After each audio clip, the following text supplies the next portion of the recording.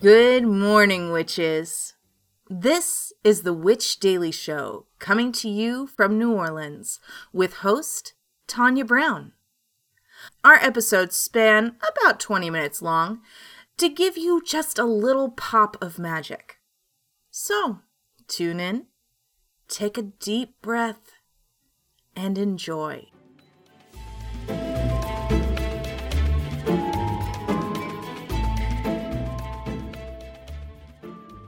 Good morning, witches. It is April 11th, 2023. It is Tuesday. I am Tanya, and this is the Witch Daily Show. Today's episode is brought to you by A Curious Future by Kiki Dombrowski. So let's get your day going with a little magic. Our quote of the day is, "We must be willing to get rid of the life we've planned, so as to have the life that is waiting for us. The old skin has to be shed before the new one can come," by Joseph Campbell. So, what are we drinking today? We are drinking lemon, I keep wanting to call it lemon spell, freezer spell, lemon meringue pie. And we are talking about oranges this week. So yesterday we talked about kind of the cool history and the mythology and the artistry of the orange. Today we're talking about 7 creative ways to use abundance, like how to use oranges in a fun way for the holidays. Even though it's not the holidays, but you know what? It could be. It could be the holidays. You know, who am I to tell anyone what to do? This is from cookinglight.com. So number 1, you can freeze them. Gently remove the skin of your oranges with a paring knife and segment the oranges, removing all membranes and seeds. Store them in a freezer-safe Ziploc bag for up to a year. 2, you can make juice. A great option is to make juice. Fresh orange juice will last 2 to 3 days in a clean, tightly sealed bottle or jar. 3, you can make concentrate. To make homemade orange juice concentrate, juice your oranges and pour them into freezer-safe plastic containers. Another option is to pour your juice into ice cube trays. Freeze, pop out the ice cubes from a Ziploc bag, and you can defrost as needed. Frozen juice will last 3 to 4 months in the freezer. Can I just tell you, things never last as long in the freezer as I think they do. I kind of have a rule that if it's in the freezer, it's forever. But whenever we read these articles, it's always like, only a month. And I'm like, ugh. So you can use it to infuse your favorite liquor. You can do orange infused bourbon. So that's really fun if you're into that, like maybe like fun cocktails. Now, number 5 is interesting. They said you can use it to brighten up a recipe. And why that's fun is because something I learned from HelloFresh is that you can put lemon on anything. Anything. And they're pretty much saying, yeah, do the same with oranges. Just squeeze it on anything. Ooh, I like number 6, freeze the zest. Zest your oranges and put the zest in a freezer-safe zip top container. The bright boost of flavor is particularly lovely when oranges are out of season. And then finally, make candy. Candy orange zest. A friend of mine will candy orange slices, and oh my god, it's so good. And garnish over ice cream or pair with chocolate for an elegant after dinner treat. All right, moving into some headlines. This comes to us from the NewYorkPost.com. We've seen this kind of pop up a bunch, but I thought this was interesting. Gisele Bündchen admits she's a witch. So we've kind of heard the rumor, oh, Gisele Bündchen's a witch. So let's see what she has to say about this. Gisele Bündchen wants to make the world a more magical place. The 42-year-old supermodel is making a new name for herself as the Witch of Love, Bündchen said in a Vanity Fair profile. The Brazilian beauty gave the interview from her Costa Rican home, during which an injured robin that she had been nursing pooped on a sea. Okay, I don't know why that's in this is weird. This is a weird article. I don't like it. So she's caring for a bird. That's nice. And apparently when the bird pooped, she said it was an omen. Okay. I mean, she's living her life, you know? Okay, and she has tarot cards, they're saying. She has crystals. All right. Cool. I'm not trying to like water down this. It's just it feels a little extra. She says, I want to do things I believe are an extension of me. Being a model is not really an extension of me. It's being an actress in a silent movie. Okay, so she's just trying to find herself. Good for her. I mean, she's rich, so she's doing something right. Is that like not, or should I not say that? I don't know what's going on. This article is just freaking me out. I'm gonna click away. I don't like it. Okay. That's it. Ignore that whole segment because that was just weird. I'm going to throw this over to our moon correspondent so we can move past this, and we'll talk more after the break. Hello to all of my astro friends. This is Serendipity, the Chicago astrologer, coming at you with your daily moon mantra for Tuesday, April 11th. The waning gibbous moon continues to push boundaries in Sagittarius today. Here, the moon trines Jupiter and squares Neptune. There's a lot of zip and zim to our day, but we can't seem to find a way forward. It's great that we're so enthusiastic and have a lot of energy, but we just can't find a proper place to put it. Neptune is filling our vision with fantastical ideas and daydreams that are just beyond our reach. It's nice to have an idealistic viewpoint, but it's not always a productive use of time. Find one of those dreams that are a little closer to realizable and set your sights there, at least for today. Your daily moon mantra is, the pessimist complains about the wind, the optimist expects it to change, the realist adjusts the sails. This has been your daily moon mantra with Serendipity, the Chicago astrologer, signing off and reminding you that you are in charge of your own destiny. Humans have been obsessed with predicting the future ever since the dawn of civilization. We've watched the stars, gazed into crystal balls, thrown bones, read cards, and more, all in an effort to better understand ourselves and our place in this magical world. A Curious Future is your guidebook to a variety of divination practices. Did you know that you can divine with wine? Or that a simple pair of dice can give you prophetic insight? This book will help you predict the future through a variety of insightful and sometimes unusual techniques. A Curious Future by Kiki Dombrowski is available for order online from your local bookshop or wherever books are sold.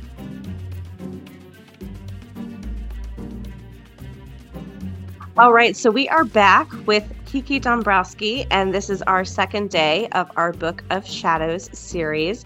I had so much fun sharing yesterday the really cool, rich history of the Grimoire and the surprisingly recent history of the Book of Shadows. So now we're pretty much going to hand this over to Kiki. So in terms of Rachel's question, like, where should she start? Well, I think that, maybe the first thing you want to come up with is creating a written statement of intent. What is it that you want your Book of Shadows to do for you? Is it something that you want to share with a coven? Is it something that is private for you alone? Is it something that someday you want to publish? Is it something that you're going to give as a gift to your children? Is it artistical? Is it practical? Is it a little bit of both? Do you want it handwritten? So I would say that coming up with a written statement of intent for your Book of Shadows is probably the first step.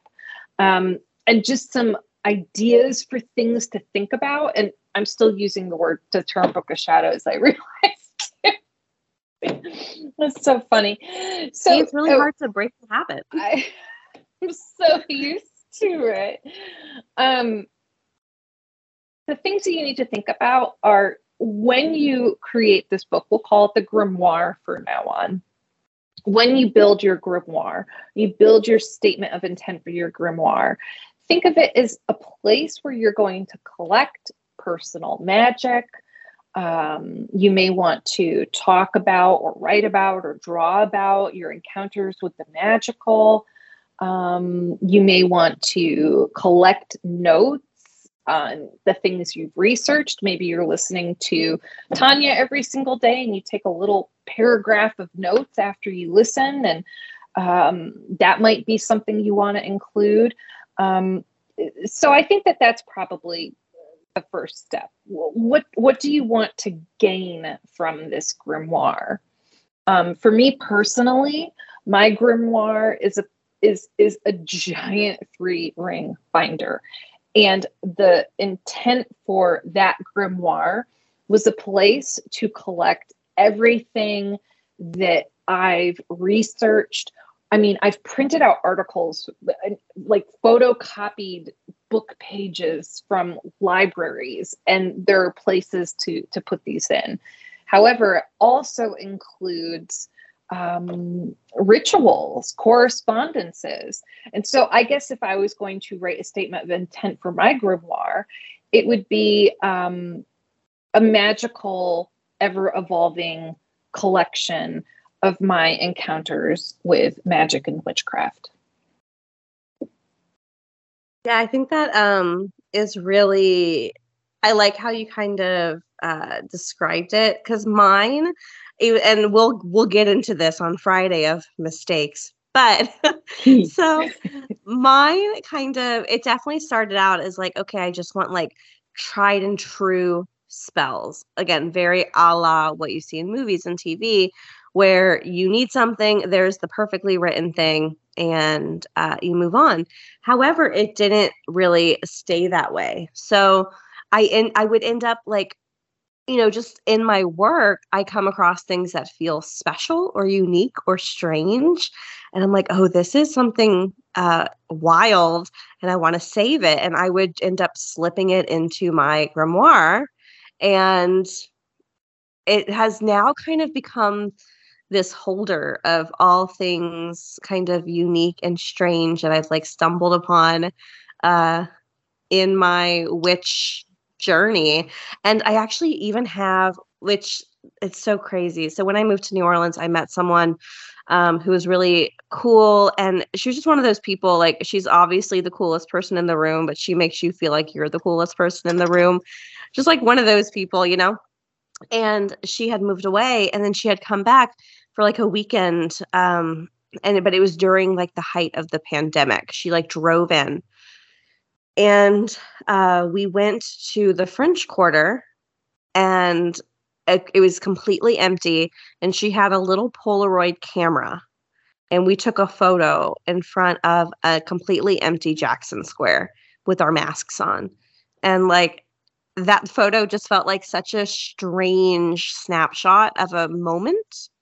And now that lives in my book of shadows, because it just, I love it. So anything that feels unique or strange, or I've received strange typewriter typed letters that are just unique and different, and I'll save those and I'll put those in my book of shadows. So definitely what I had meant it to be is not what it ended up being at all. Right.